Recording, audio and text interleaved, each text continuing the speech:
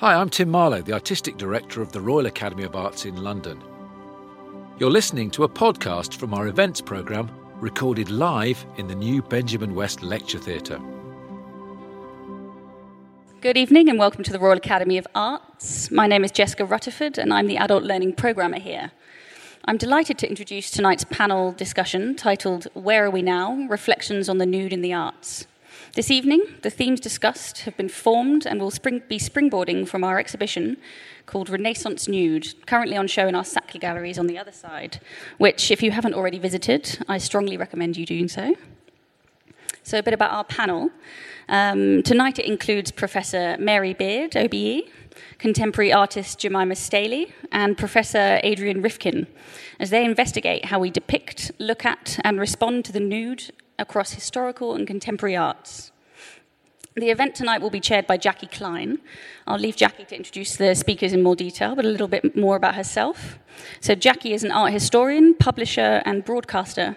She's worked as curator at the Barbican, Courtauld, and Hayward galleries before moving into publishing as commissioning editor at Thames and Hudson, subsequently working at Phaidon Press, Tate, and Heaney Publishing. As a broadcaster, she's presented short films for the Art Fund, Christie's, Tate, and Bloomberg TV, and co-presented Britain's Lost Masterpieces for BBC Four.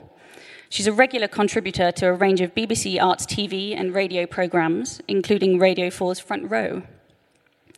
This evening, Jacky will be taking the Renaissance Nude exhibition as a starting point and asking our panel to discuss society's stance on the nude and how artists and creatives represent it today. So a little bit of formalities before we begin. Please note that there will be time for an audience Q&A at the end of the discussion, so please do wait until then for the roaming mic to be brought around if you do have a question. So without further ado, please do join me in welcoming all panellists to the stage.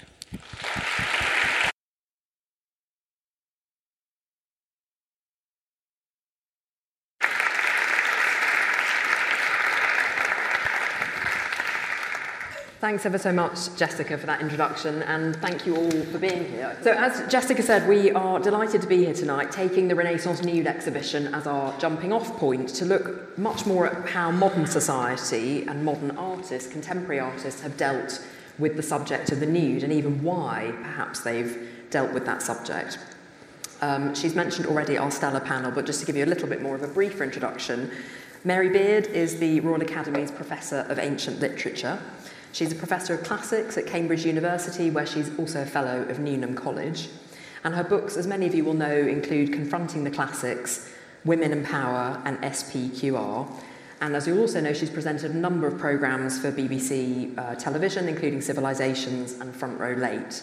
And she's currently working, among many of her projects, on a two-part series on the nude for the BBC, which is due out next year. Adrian, at the end here, Adrian Rifkin, is a visiting professor at Central St Martin's and emeritus professor of art writing at Goldsmiths. He has published widely in the fields of art historiography, cultural studies, and gay and queer studies, and for much of the last 10 years has also added into all of that lecture performances, which he's given in galleries and conferences.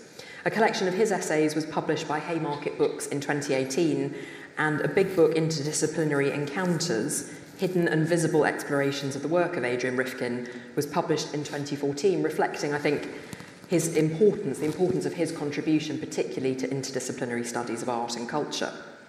Jemima Stehli, on our last panellist, received her BA and her MA from Goldsmiths College, and since the 90s has used her own naked body as the basis for her art, as a way, particularly, as I'm sure we'll find out more, to explore questions about subjectivity, about the power of sexuality, and about desire in representation. She's had solo exhibitions at venues across the UK and internationally, including at Focal Point Southend, the Lisson Gallery and Chisenhale in London, and the Contemporary Art Gallery of Vancouver. And she is currently a lecturer on the postgraduate studies in art practice at Goldsmiths, London University. So without further ado, maybe Mary, I will turn to you first, only because you're sitting next to me, with, in a way, the sort of starting point question, which is really just to give us some fundamentals here. What is a nude? You know, is there a difference between the nude and a naked body, the naked body? Well, I think that's a big question, and it's the question that people have always claimed to have an answer to. And you can go back to things like Kenneth Clark's book on the nude, and you can go back before that, and you can see a load of, I have to say, largely male art historians claiming a distinction between the naked and the nude. And I think that, I think in some ways that's a distinction that we're partly here to wonder about and challenge.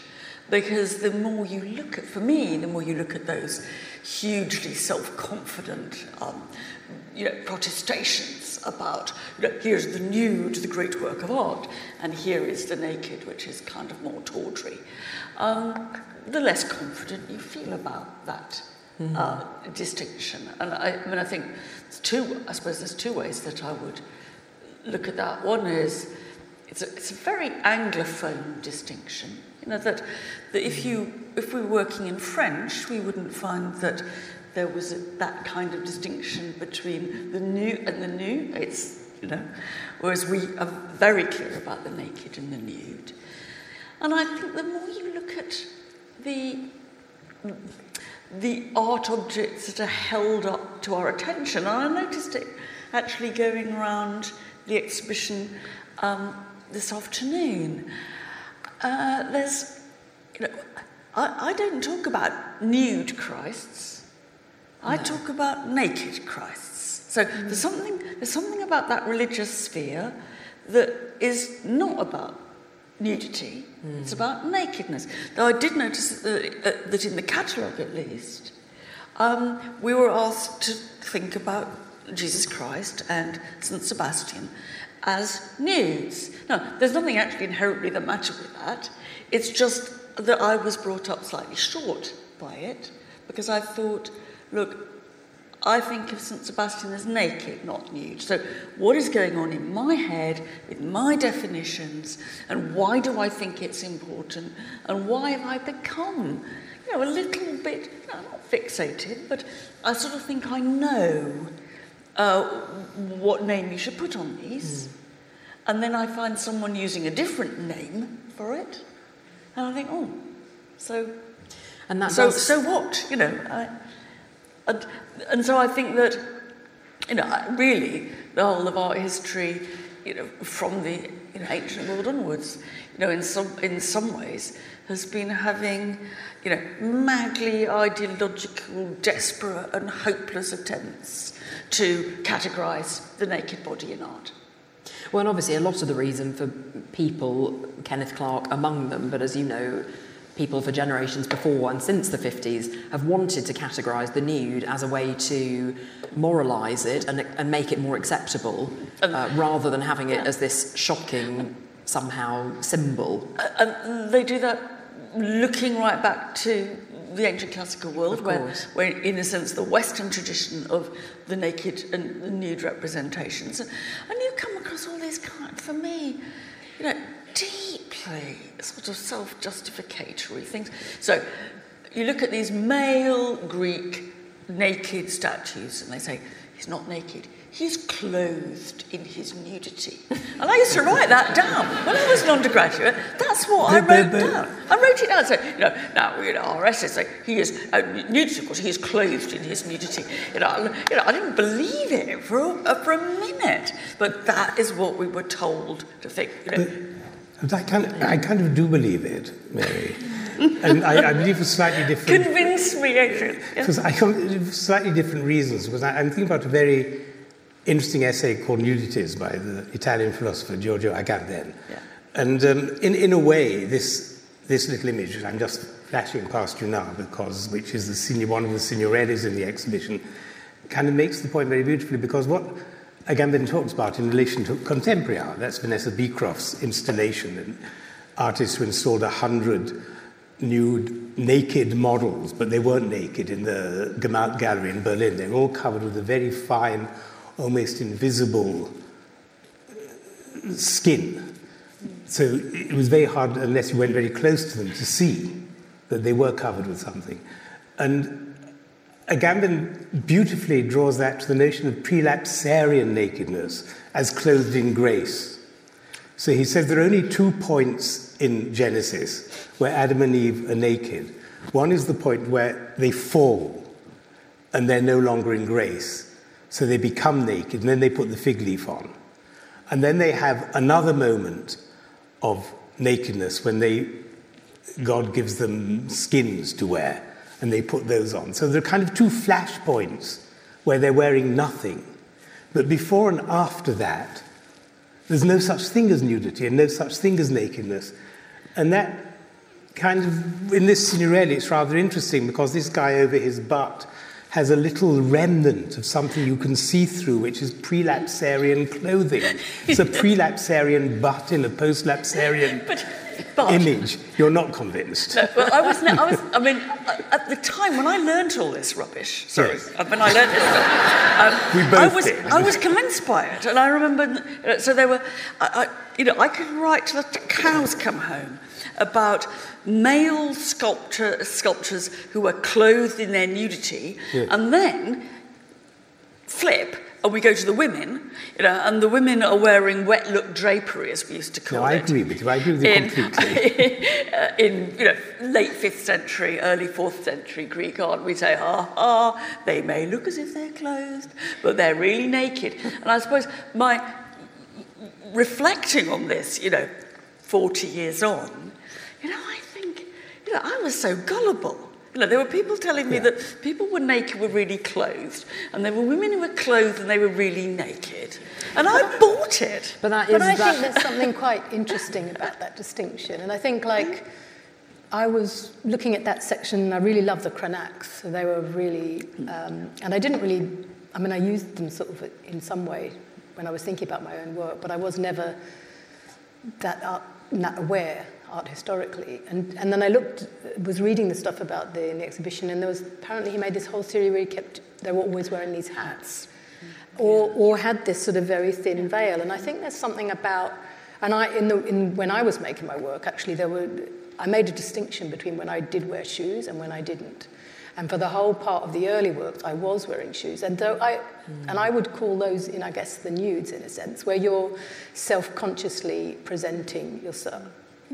And you're aware of how you're working with desire and being alluring, or those kinds of things. Whereas, actually, I think the nakedness was kind of very different. And there was the piece that we were talking about earlier, the elderly bather. To me, that's a naked work, where there's some kind of sense of real pathos about that body. And also potentially of surprise, and not of the sort of poise and the presence of knowing that you are being depicted, which is sort of what many people have defined the nude as this sort of form of nakedness, but where there is a knowingness, but also as maybe opposed to an element of surprise or prurience or sort of... But it's or just being present in your body. Yes, I mean, there were other works when I made where I was completely naked, and that's when the body for me was a functioning body, like a body that's moving around doing something which is physical. Well, I was going to ask you, Jemima, rather than an image. Because most artists, I suppose, since, say, the 60s, who have used their bodies in their work, and that covers, of course, a huge swathe of artists from the happenings to performance art to all sorts of things, have probably not thought of themselves in any way as making works in the genre of the nude, but you have. And I'm quite interested to know why. We know that the nude has been a presence in art for probably 30,000 years. I mean, arguably back to the Willendorf Venus and to the very earliest things made by man or woman. And yet here you are in the 21st century, still making work, not just about the body, but very specifically about the art historical genre of the nude. Well, but I think that happened... That wasn't really a choice, actually. I think the first work that I made where I was probably thinking about nakedness in a sense, and because I remade the Alan Jones work, and me being naked in it was a distinction, I guess, from his work, where... and so this, you can kind of see it. But maybe just tell us a little bit, for those who don't know the original, and then what you were trying to do in the sort of remake. So Alan Jones' work, if you don't know, he's a British pop artist, and he made a series of sculptures. So he made sculptures which were based on a kind of mannequin figure of a woman with an actual table. They were actual furniture, so it was a table. And in order to do that, like for instance, the thigh is not the same length as your arm. So he lengthened the thigh and shortened the arm. So there was a lot of anger in some ways about the way that he moved, he manipulated the woman's body and stuff. But I was interested in, and I didn't really realize, I was interested in that work because I saw him as exposing his sexuality. And that was something I was very interested in as being a very raw thing to see in work. And I was concerned with getting away from a lot of theoretical readings. And the power of sexuality in work is to kind of break your ability to see something. But so when I did it, I purposefully left things, you know, like, I don't know, there's a bump on my finger, or I've hit myself with a hammer when I was making sculpture and stuff like that. So this to me is a naked woman in place of the nude, if you like. So, but having done that, and this, I should say, just to be clear, that's you. Yeah, this is me. In the position of the sculpture that he'd made. But having done that, then all the reactions to this was made me aware how problematic it was as a woman to be naked. And then I started to think about the nude and what it meant to be this, to have this body, actually, which was not just my body that I moved around in. Because I guess when I was making this, I was thinking about more like the work you described, work made in the 70s by men, often like naked in the studio being active. And I was kind of thinking about those kinds of ways of associating with the body. But having done it, then it kind of threw back to a much more historical thing of the nude and what all of that was about and that allure. And then also, I did spend a lot of my childhood going to see many, many paintings and being bombarded really with these naked images of women all in this kind of that Krenak. Well, there's sort of half a dozen poses in a way, aren't there, that have been made and remade throughout history. But it doesn't it depend. I mean, I think it's really interesting talking to an artist. I mean, I only deal with dead artists usually, so I can't talk to them and ask them what they think they're doing, So, inevitably and obviously, I totally see where you're coming from, because you're engaging, when you're doing something like this, you're engaging with those art historical categories. But, at the same time, naked versus nude is a category which is used by viewers and students and academics to make sense of this plethora of images that we see in front of us. And I think that, you're right to say that, not only are the poses the same, can we actually have the Canadian Aphrodite? Let's go back to the first Western female nude. There she is, right. I've put her back on so you don't see that she's doing exactly what you expect her to do. She's got her hands over her genitalia. But I think that we often, when we look at these ancient statues, and I know we're supposed to be talking about the modern nude now, but I think there's really, really close connections, that we think of them as kind of unproblematic. And when you talk about surprise, the idea that somehow there's a way that you're kind of surprised, that you can legitimate the display of the female body because you've come across her or it. And, we forget that, we think of that, she's holding this large number of rags there, and, back to the undergraduate course, you're told her that this is actually a copy, and so she needs to have that great bundle of rags in marble in order to help the bloody thing stand up. But actually, it's giving you the alibi of surprise, because how have you found Aphrodite? You found her. Oh my goodness me, she's just been bathing. And what's she about to do? She's just got out of her bath and she's just about to put the towel around her. And it's okay, because you're sort of all right to look at her because you've just come across her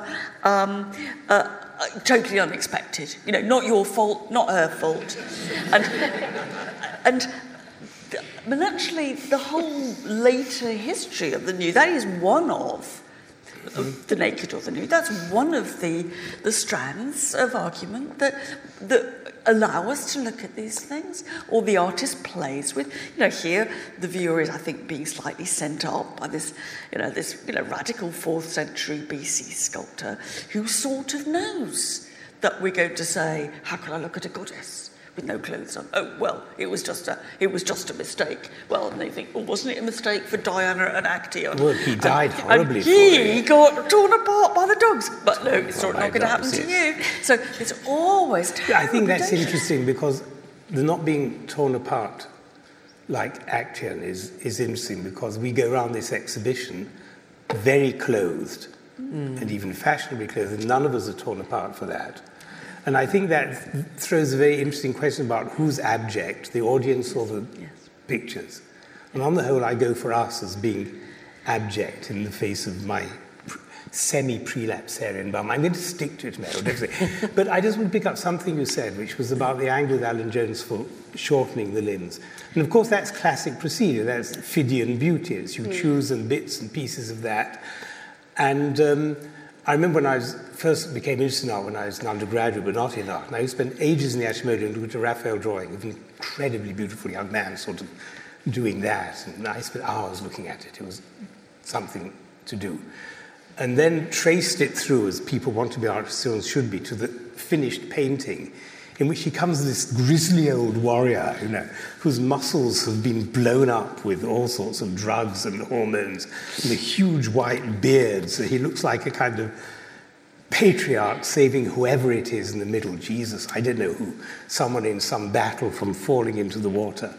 And it was such a disappointment to see that all this young man was there for was to be turned into this grisly old warrior who was completely anodyne, in fact. So it's that movement between observation and discourse, and the chopping up of the body and the selecting of the best bits, which makes that aspect of history art look like a whole process of butchery.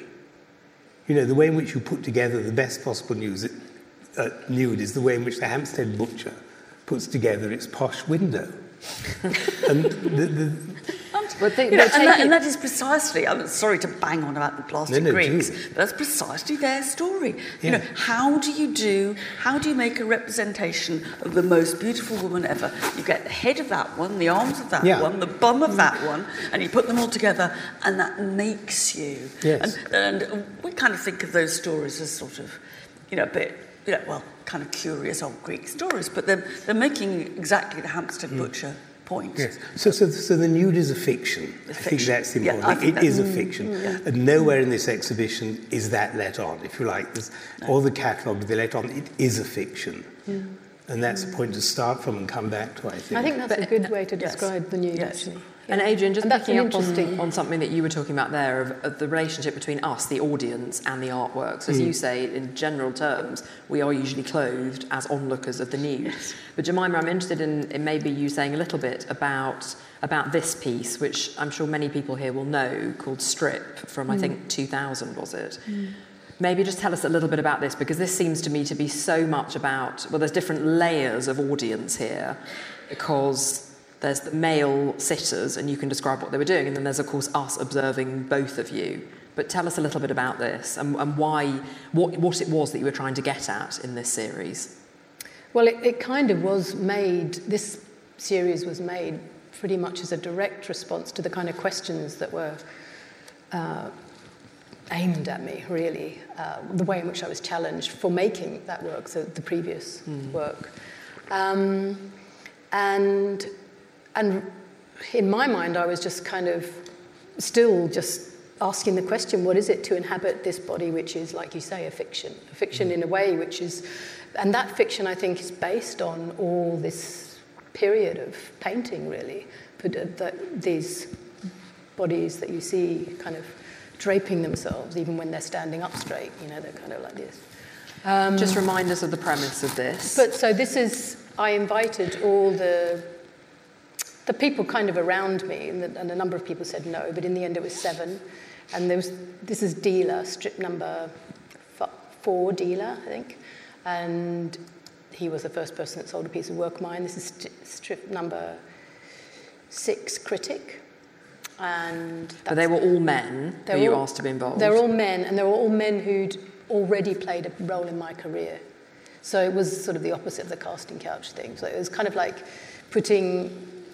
so there were already people who were kind of interested in my work and took me seriously, but then putting this ingredient, well, what happens now if I do this?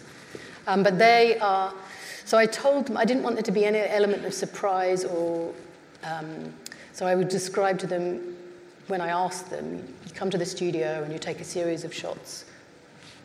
And every time you take a shot, then I have to go back and wind the camera on and come back again. And they take another shot.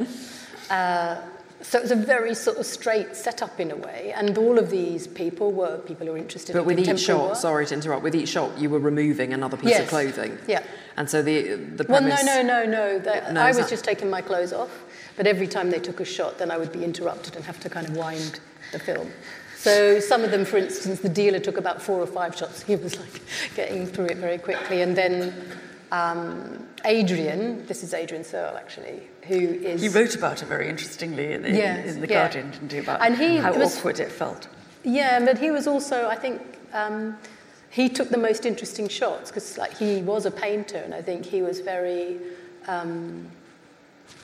he was waiting for the interesting moments, actually, as I was sort of in, like, a nice position or something. Well, he said he liked it when you were unbalanced. He was trying to get me off guard. Yes. But it was funny because in the end, I think he thought he had the upper hand in a way. And then he really was upset by this gap in where his leg is showing between the sock and the trouser. He was like, she got the final word. But was this about the idea of, broadly speaking, the clothed male viewer, the male gaze, and the female naked or nude body? I did do it with there's 7 in the series, and number 2 I never show, and I did it with a woman. So it wasn't a decision to do it with men. It was just I did number 1, and then number 2 was with a woman. And doing it with a woman, I realised it wasn't about that. That there was something quite particular, I felt, about being a woman as a heterosexual, I guess, but also operating within I guess the history, like you say, of all those images. You felt more at ease with a woman? No, it was something about me putting myself in that position and actively engaging in that traditional, I guess, role of being an object. And this is why I'm wearing those shoes as well, and that's why I mentioned I'm not naked, actually. I'm wearing these shoes which are... they were kind of bought in a sex shop, and they were quite extraordinary. The minute I put them on, especially when you're naked, it just became something totally different. Become a statue. Yeah, exactly. And they were like a plinth, exactly.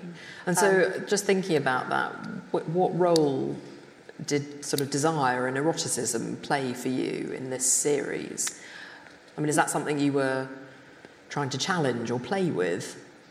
I think that aspect of it was the thing that I only realised when I got the first set of contacts back, that how present that was. And that was a shock, actually. But it was also the thing that made me interested and made me continue with the series. Because that was exactly what I was saying about the ingredient that makes it out of control. And do you call these naked or nude? Yeah, I mean, it's both. It's got both. It's neither, isn't it? You've just got your kit off, really. Well... But it turns into a work of art, so in that sense it is... Yes, so that's the point of the butchery, that's the point of the fiction, But I think the expectation for me and for them was that I would take my clothes off, be naked. But I think the realisation was that you are a nude in that, that you become this, like you say, a fiction, which is related to all these other images of women. And also maybe that's very real, and that's where the erotic comes in. And it also, I think, in some way challenge... I mean, Adrian's idea about the nude as a fiction, I think, is a very nice one, but I think it doesn't... I don't think it... Like all of his definitions, it doesn't entirely work. And I think this is one thing that challenges it. And also, on a much more kind of domestic level, Barbie dolls challenge it. Because naked Barbie dolls are fictions. Yes. And yet they're not nude. No. And so, I mean, I do think that every time you think you've got something to kind of get a grip on, to say, right, okay, so, right, that's nude and that's naked. You find that images like this one come along to say, can't be so sure, darling, Can't be shown. And that's, I think, this is the opposite, really, for me, of the Barbie doll. The Barbie doll challenges that from one direction, and this challenges it from the other. Adrian, let me ask you something slightly different, which is, we think in the history of art, and I suppose the exhibition, to some extent, fulfills that sense of the binary in terms of gender and identity and sexuality. Not completely, of course, as you've already shown in the Signorellis. But where does the whole notion of queerness sort of come into this, and how does it, particularly thinking about nakedness or nudes today in art, where do different identities come into play? Well, I think, were I to give a necessarily in this way, it doesn't have to be glib, but a short answer, I think that if we're talking about the queer, nakedness has pretty much nothing to do with it as such. There's no essential relationship at all. But if you're talking about gay, male desire, then clearly it's in the images and it's in the viewing, and you have a slightly different viewing. But that can occur also whether it's clothed or not. So, when I was about 14, I completely fell in love with Titian's Man with a Glove in the Louvre, which was thoroughly dressed. I mean, he couldn't be more dressed, except one of his gloves is off.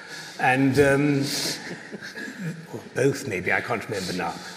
But this Titian that's in here, the Venus Anadyomene, I find so bland. And, that's the point where you part company with someone called a great artist and say he really didn't get it. And so, but I think, some of the queerest religious images I know are the ones which are the most clothed. I think I mentioned one in conversation. There's one in Madrid of monks asleep round a table, and the miracle is occurring, which is their lamb chops or pork chops are all turning into a vegetable. But when they wake up, all these monks who are fully clothed are going to wake up and see something that looks surprisingly like a dick in their dish. And you're suddenly told that, yes, maybe that's what they want. And it's nothing to do with vegetarianism and St. Hugo converting them all to love animals more. But it's to do with, it's one of the queerest images I know, and it couldn't be more clothed if it tried. Even their cowls are down over their faces, there's nothing to see. So I think one has to detach these things from each other and say that, whereas the gay, you can crudely say, is more to do with a desire for that, the queer is to do with a set of changing relationships again. And I think so that's I don't more see what I that meant. this is outside the framework of the queer at all. I think it's very much within that, in that you shift from... And I want to choose an image here which I find utterly queer. It's the big dosso dossi of the nude reclining in the foreground, because when you look at that, you've nowhere to put yourself. And that, if any of you are going to walk backwards and forwards in that in front of the gallery, and at about 40 meters from it, I think, you see that the gesture of the old woman actually is pointing at you, whereas when you're up against it, you can't see who's looking where. That's queer to me. That's the frame of viewing. So that nude, if you like, in that painting, who's at the center of it, is blocked. You really can't see her in terms of the way the gaze in the image works. I suppose part of my question, though, is about how our changing notions of identity and gender and sexuality now in the 21st century Would you slip on might be... image one? Your image? Yes. Yeah, of course. Might be changing our ideas. No, the back. This one? No, back. This is an image by a Russian sort of punk artist who lives in New York called Slava Magutin, who's very popular in the kind of Fakir Musafa circles and Ron Athey circles, people who hang themselves by devices from ceilings and so on and so on. Extreme body art. Extreme body art, yes, that's the word. I didn't have it in my fingertips. And but this is part of, like Magutin, attacking the decline of the public nude on Tumblr. Because those of you who know about these websites or may not know that Tumblr was one of the sites on which really off-the-field identity politics emerged. Every form of trance, every form of perversion, inverted commas, immersion was seen and seeable through Tumblr, and it became a kind of dating site, actually, as well as many other things. And that's been closed down. Even Rubens' nudes appearing on Tumblr tend to get crossed out. And Magutin, this is part of his war against Tumblr, if you like, But I think it's, again, what I was saying, that it's complicating the question of who looks at what and how. So the male nude here becomes a kind of incident in a story which could turn into a scatological sexual scene if you made a video, or it might just turn out to be an elegant narcissistic shot of Magutin's own tattoos. You don't in the end know quite what it's pointing at or what it's about. But at the same time, it's embedded in a kind of gay queerness, if you like. Can I push, I'm just trying can I push with that, a bit Mary. further on that? Because, yes, please. Because, I wonder about this question of gender identity. Yes. In all this. And I think that if I were to, make a wild and unsubstantiated claim or a big question, I would say, look, for thousands of years now, one thing, although we've, and it's partly because of that, we've debated the naked human body because we have seen that it's in that nakedness that somehow a really important part of our gender identity resides. Now, of course, we have all inevitably. How could we not have problems with that, and how could we not debate it? But somehow, the naked human body has done a huge amount of work in the construction of our sense of identity, gender and sexual identity.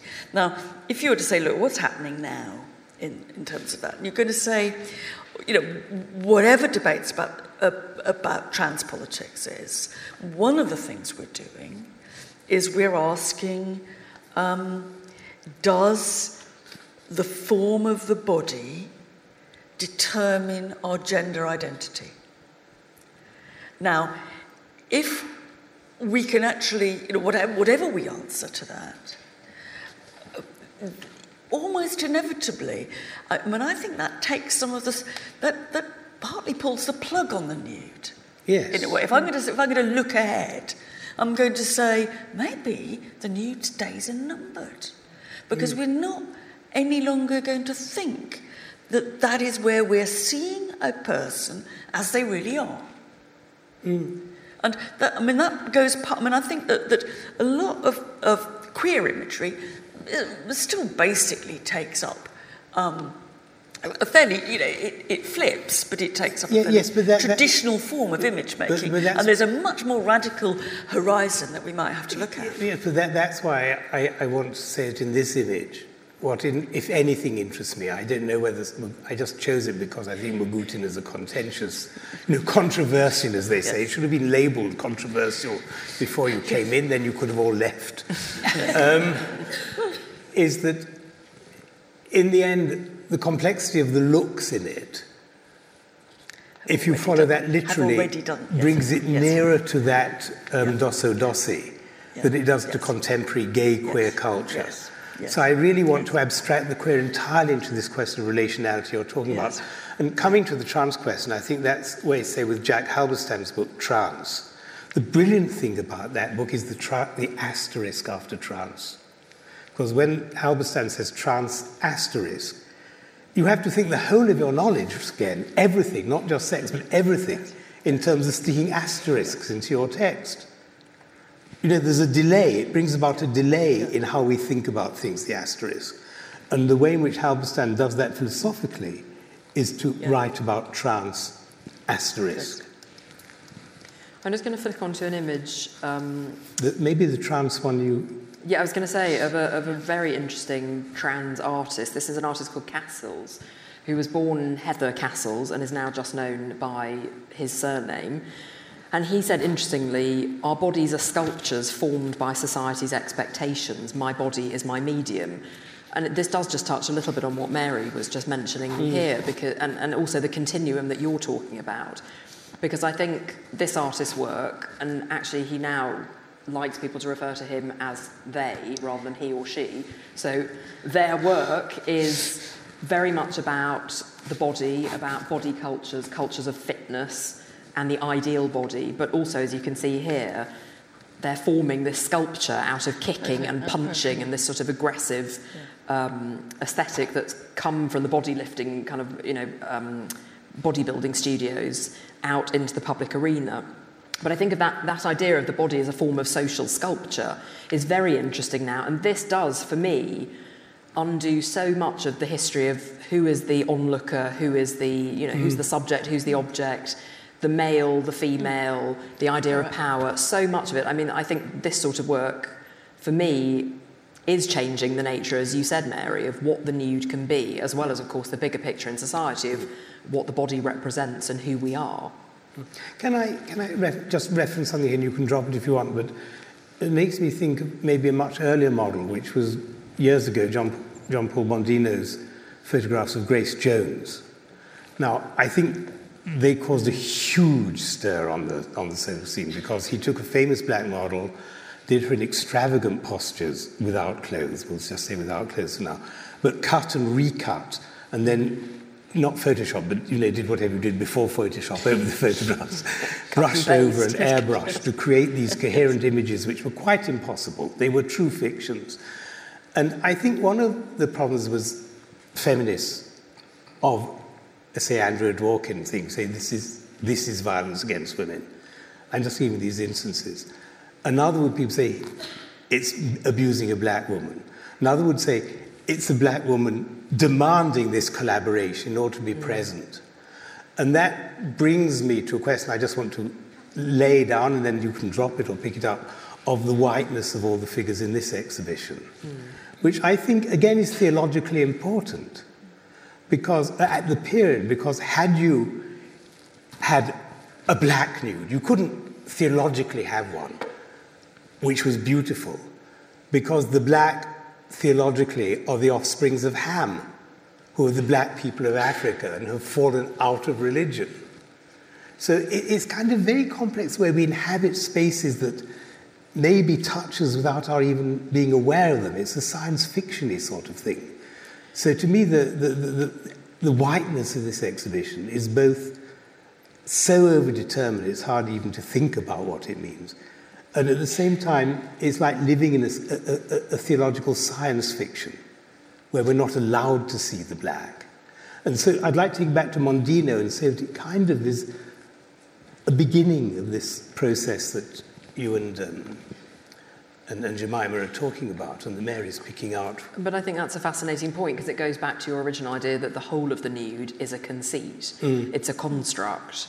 And I think that's absolutely right. I mean, I don't know, Jemima, thinking about other artists of a similar generation to you who've been working. I mean, actually, this is another Catherine Opie. Again, I just thought interesting to throw into the mix, because this was a photo of her in the 90s called Pervert, and rather disturbingly, you can actually see that she's just been tattooed. She's still got the scar of it with the word pervert, which was an absolute sort of embracing of her identity in the kind of sexual underground in San Francisco. And this rather wonderful image of her 10 years later, where you can still see the scar, quite faintly now, of course, and she's breastfeeding her son.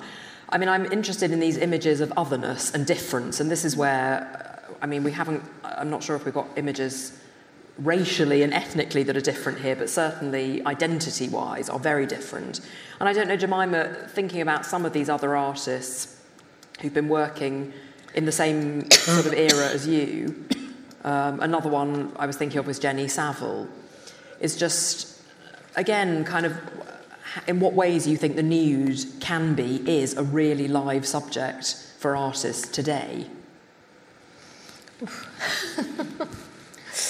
Mary says not. She said it's dying. No, I don't. I'm not saying it is dead. I'm fast forwarding 50 years. Yes. And suggesting that it might cease to speak to us in the way that it does now. Go on, Jemima. I think the work that I was making then, and I think I'm interested in.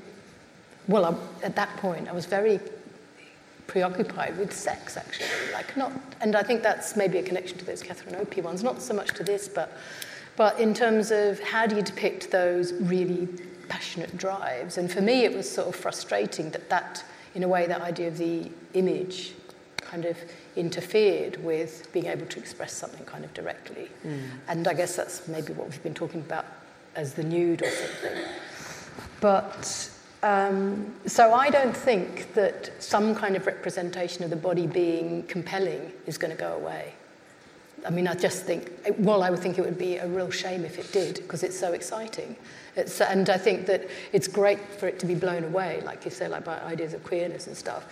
And I think it's really interesting what you were saying about the lack of black imagery. I hadn't thought about it at all. But what I did notice about that exhibition, it really struck me as one of my favourite pieces in it was the elderly bather. Yes. From, I don't know those of you who've seen it. That's it's like very this small. size, Yes. wooden, with the ancient Yes. kind of sagging breasts, and that is not an idealised body. The And it's little- one of the little very, wood- very little wooden few. one, yes, it is and I think, extraordinary. what's that section called? Something like, I can't remember, but it's beyond the ideal or something like that.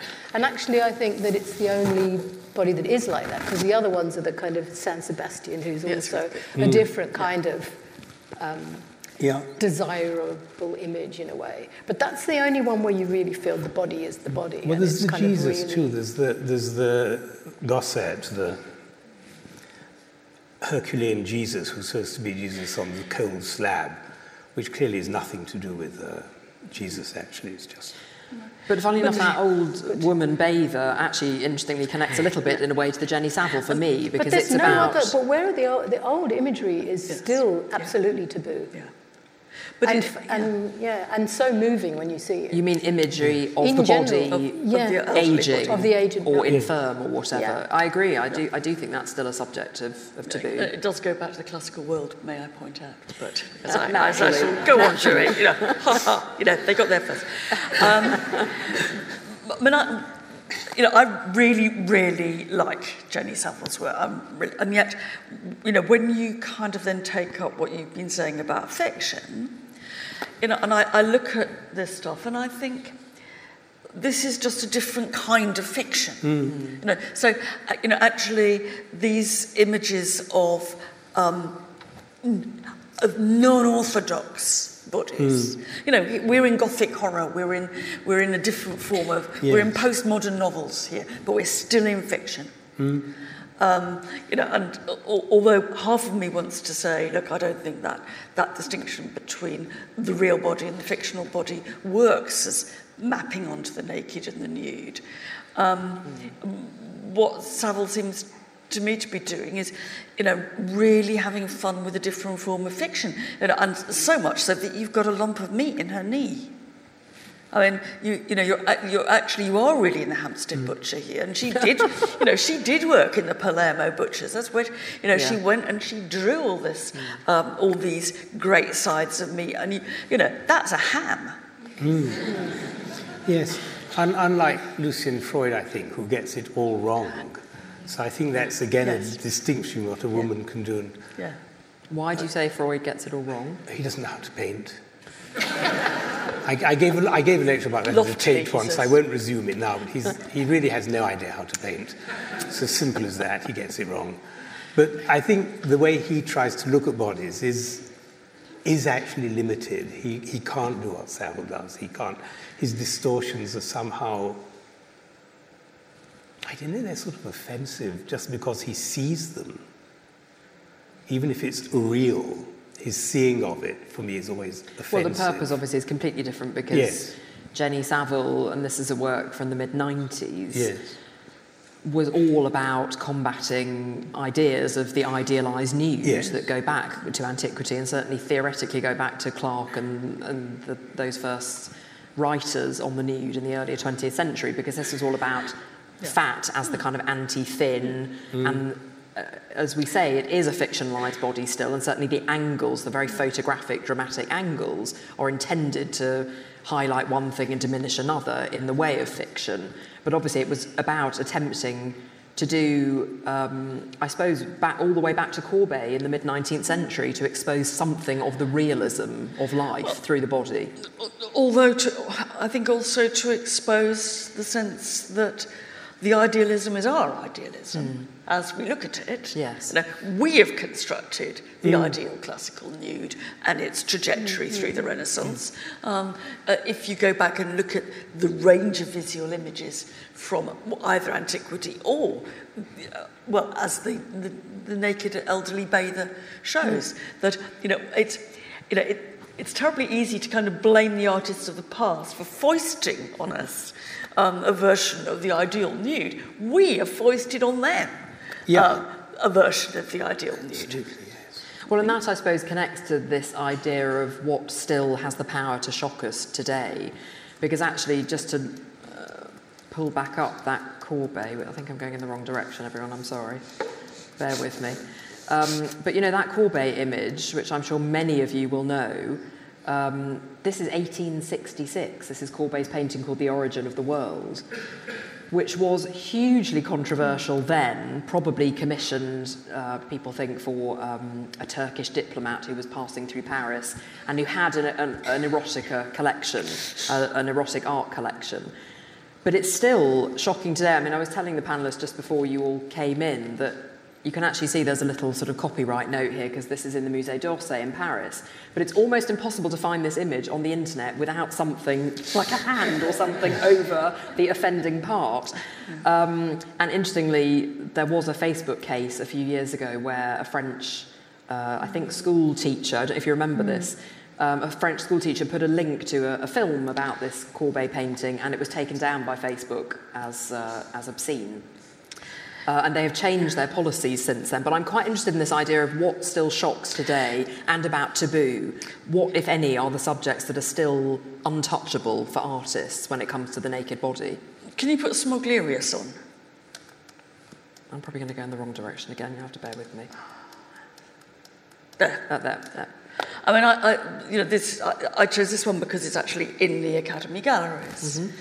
And this never fails to upset me, really shocks me. Much more, I mean, Courbet, I suppose I grew up with as being, you know, a great work of avant-garde art, fine, you know. This is, you know, apparently, I mean, it's hugely mythologized, it's in the Royal Academy's collection.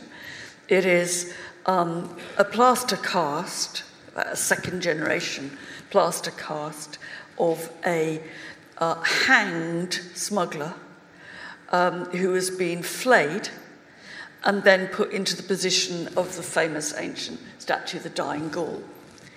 And, you know, if there's any kind of place where I think, again, just in a sense with your work, actually, Jemima, the boundary between not just fact and fiction in the representation of the naked body, but the boundary between a real dead, you know, that is, at some level, a dead body. And it's also, it has been reconstructed as one of the most famous naked images of a male hero that you could possibly, and I think it is, I mean, I think it's wonderful that it's on display, but I notice people walking past it in the galleries upstairs as if it was, well, they don't even notice it's flayed, I think. And there, I think you see, that's originally made in 1766, and I can't. It shocks me, you know, more than any Courbet. Well, and there are many contemporary artists who have tried, some succeeded, some not, to work with dead bodies. And that's always an absolute flashpoint for news stories and for people being horrified. I mean, there have been artists who wanted, I mean, Bill Viola, actually, at the moment in the main exhibition, there's his amazing triptych of a birth, and I forget what the middle one is, actually, but then there's a death on the right-hand screen, and that still has the power to shock. I mean, Jemima, are there things for you? I know your work has moved on from photography to performance, and maybe we'll just very briefly talk about that. But, yeah, tell us a little bit about your more recent work and why you're still working with the body clothed and naked. Well, I think that one of the things that I was looking at in the works that we looked at before was about this body as a kind of image and how I related or how a woman would relate to those images. So I was kind of putting myself in and out of that frame. But a lot of that was also about who's making where the audience is and who's making the image and who's seeing it. So the thing of being in and out of the frame was important for me. And at some point I decided to move behind the camera. And I started filming these musicians who were very beautiful young men who am playing a work called She Looked Back, Jemima Stehli films If Lucy Fell Naked. So I was, when this was their gig, and they were, this is in Lisbon, in Portugal, and they were quite a well thought of, quite alternative hardcore band, and they didn't play that often, so their audiences were always very excited. And when I did this work, there was all these kind of 19-year-old boys sort of practicing their mokoto moves, because the guy you saw on the floor, he does this incredible sort of dancing at certain points in the show. And so they're all practicing, and it's all very noisy. It was like a proper gig venue. It wasn't an art thing at all. And we all came on, and as we came up, we'd get the equipment, I took my clothes off, got my camera, and they put all their gear on. And there was absolute dead silence. It was shock, real shock. And it was the most terrifying piece of work I ever made. But then once they started playing, because their music is like really full on, and it's really fantastic music as well, then nobody gave a damn what I was up to. So I was walking around filming, and so that all of it is this very close-up shot, like that you saw. That's Gaza, the bass player. And I was thinking, when I started making this work, I actually said to the band, you're kind of my muse. I was thinking about that shifting position, and I made a whole lot of work. Not a lot of it, I'm not naked, but at this point, they kept saying to me, we want a naked piece, we want a naked piece. So, but I liked this idea, like, you don't have any of the other stills, but this was a shot that was taken by one of the audience members during the performance. But really, you should know about the nakedness from the title that I just said. So it's kind of in your head that the woman is naked, but you're actually looking at this other footage. And so what was important to you about being naked? Why not just be on stage with them, performing with the camera as they're performing their music to the audience? Maybe it relates a bit to some of the things you were talking about like queering the position and making that a bit more obvious. I think there's a kind of cliche about groupies and bands, and there's a great image actually of I can't remember what band it is, one of those big prog rock bands who always has a naked girl dancer from the early 70s. So there is that part of it, but also I was kind of fascinated in how, I'm always filming them playing, so that's why I waited to the point where it goes back onto his hands, because I'm always trying to get the point of them playing, and it's all about their hands. But I was really, I guess, absolutely in love with that, in a desiring, kind of way, that whole image of the body. And I want it to feel very sexual in that sense of being, but for them to be, so I'm sort of expressing my desire through that handheld. You couldn't see it so much, but a lot of it is me moving around, so there's a lot of sense of the handheld thing, so I'm always present. But my body is the naked, it's a working body, it's the camera, I'm the camera body, But it seems to me you're also, in many ways, purposefully distracting the audience from sort of what is the thing I want to be experiencing and engaging. Is it this woman in her nakedness, or is it the band, or is it both? But it was interesting because I think that moment where everything went absolutely silent, it was all about the naked woman, so that sense of that image was very present. But once the music started happening, nobody cared about that. I was pushing these guys out of the way to get past. But the funny thing is, again, the cultural relativism of all that, and this is why I think when we talk in these generalities, we have to think about the absolute singularity of so many of these experiences which we put into theoretical generalities. Because, had you done that in New York around about the time of the now late Carolee Schneeman's prime, everyone would have said, not again. There's been a kind of, oh God, Carolee's done that, overdone that for the last 10 years. So I think that there are the singularities of the moments, and that's why it's worth persisting, if you like. I don't know if it's the same as that, because I think in that period there was focus on... Yes. Yeah, because here... But I'm trying to say it's very different. It's absolutely this is about the body being ignored, in a sense. It's like a footnote. Yes. The nakedness is a footnote. Yes. Which is why this image is a bit distracting. I think we're agreeing about that, and it's... And I think that what most shocks one is, as I said, with the monks with their endive in Seville. There's a Max Beckman portrait of a man in a dinner jacket which never fails to shock me. And that's because there's a little bit of pink on his cuff. And the same pink only occurs again on the guy's cheek. And every time I see that painting, I blush. I mean, I don't know, it's completely indecent. You know? And that's what I mean by a singularity. And I think that's what I like about that, is that you've really honed in on that moment when there would be a silence. And that's something, actually. What do you think, Mary? Do you think it's... I mean, it seems to come from what you were saying about not being able to stick to the fiction. Yeah, I mean, I think the most interesting stuff, there's a lot of Jemima stuff here, is when it means that you're not sure, you can't any longer be sure whether the nude is a fictional creation for high art, or whether it's us with our clothes off. And that it's the fact that you can't ever pin that down. And this kind of enactment, including in this audience member's photograph, that just kind of highlights that problem, and it highlights the problem that you've never been able to, actually be certain which side of the barrier it lies. So that, just like the little, the elderly bather in wood, is that kind of a nice sense of realism, or is it a very clever bit of art? Is it somebody saying, oh, stuff all these great kind of, perfect bodies, I'm going to do the body as it really is? Or is it someone saying, doing what I think is a Jenny Savile trick, which is I'm going to re-fictionalise the body. But then there's another layer even on that work, which I think the interpretation in the exhibition says, which is about how this old woman is sort of coyly covering herself, or going into the movement of covering herself just like the Aphrodite does. Yeah.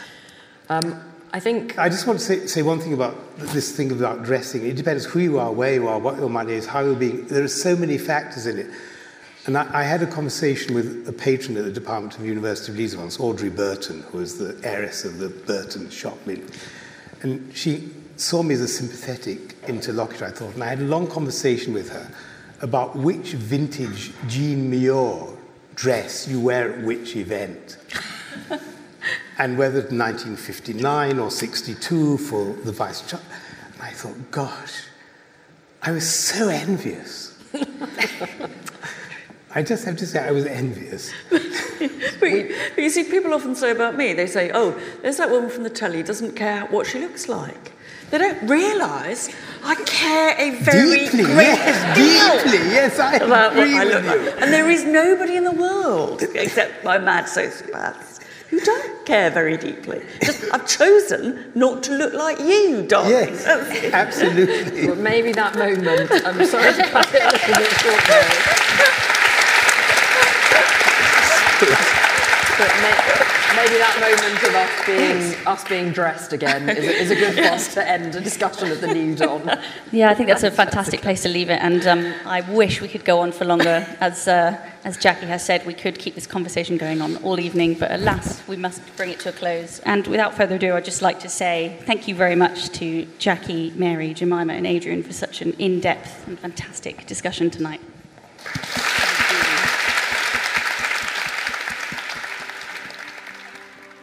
Thanks for listening.